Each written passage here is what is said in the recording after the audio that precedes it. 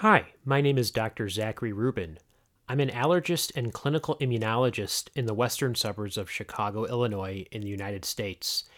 And I've decided today to start a podcast because why not? There aren't many allergists out there producing podcasts, and when you think about it, there aren't many allergists to begin with. There are approximately 5,000 allergists in the United States. And if we consider the United States population to be approximately 328 million people, that means there is one allergist per 50 to 60,000 people in the United States. So our voice, our perspectives are not really getting out there to the general public. So I feel it's my duty to start giving you a unique perspective on all things allergy, asthma, immunology, and yes, COVID-19. So I don't have a name for this podcast yet. You can feel free to give me your opinion on that. I would really like to know what your thoughts are, or even just the format. If you have specific questions, I'll try to address them. Just let me know what you think. So for a brief podcast today, I'm going to start off with a little poem, because after all, it's Valentine's Day. So here it goes. Roses are red, violets are blue. I'll keep talking about getting a COVID-19 vaccine until my face turns blue. And that's the theme for this brief podcast, which is just the idea of vaccines in general. I know this question has been answered multiple times, but I want you to hear it from me. Why do we vaccinate? It's simple. It's to save lives. It's to reduce death and disability for ourselves and for our community. There was a recent study that suggests that 37 million lives have been saved in the last 20 years due to vaccines. And that's not changing anytime soon. Vaccines really do work. How do they work? Well, when we think about previous vaccines before the COVID-19 vaccine, the simple concept is this. We take a killed or weakened version of the germ that we're worried about, inject it into the body, and our immune system will recognize it as foreign and mount a response that creates antibodies. These are like little tags that help us remember that infection, if it ever were to occur in the future, so that we may be able to fight it without getting sick at all. And the more people who get vaccinated to a specific germ, the more likely we induce a state of herd immunity, which is where we protect the entire population, including those who cannot get vaccinated. So in terms of the COVID-19 vaccine, when we have as many adults as possible getting vaccinated, that will be able to help protect our children as well.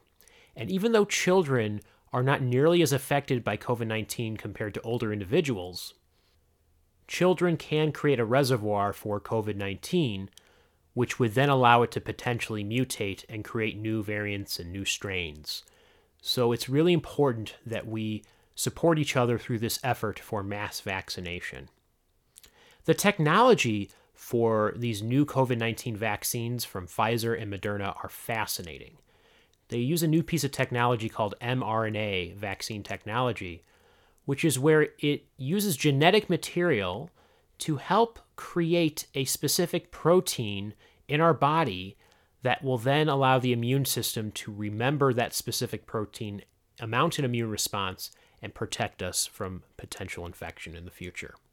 A lot of people are confused about how safe this type of technology is, and that is a warranted feeling, especially because we've never had commercially available mRNA vaccines in the past.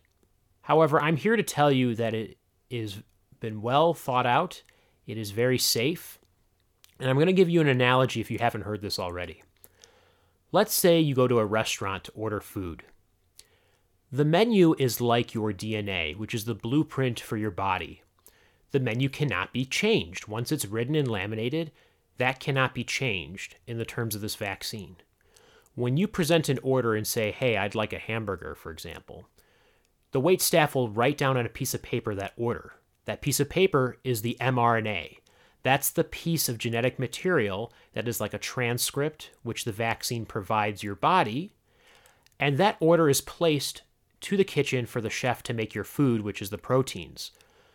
In your cells, the proteins are manufactured in this complex called ribosomes. And so once the protein is made, it is able to do its job in terms of making the immune system work. The menu cannot be changed by the order. That order cannot go back into the cell, the mRNA cannot go back into the cell and hijack your machinery to create genetic mutations. There is no theoretical possibility or scientific basis for these vaccines to mutate your DNA. And messenger RNA is known to degrade very quickly.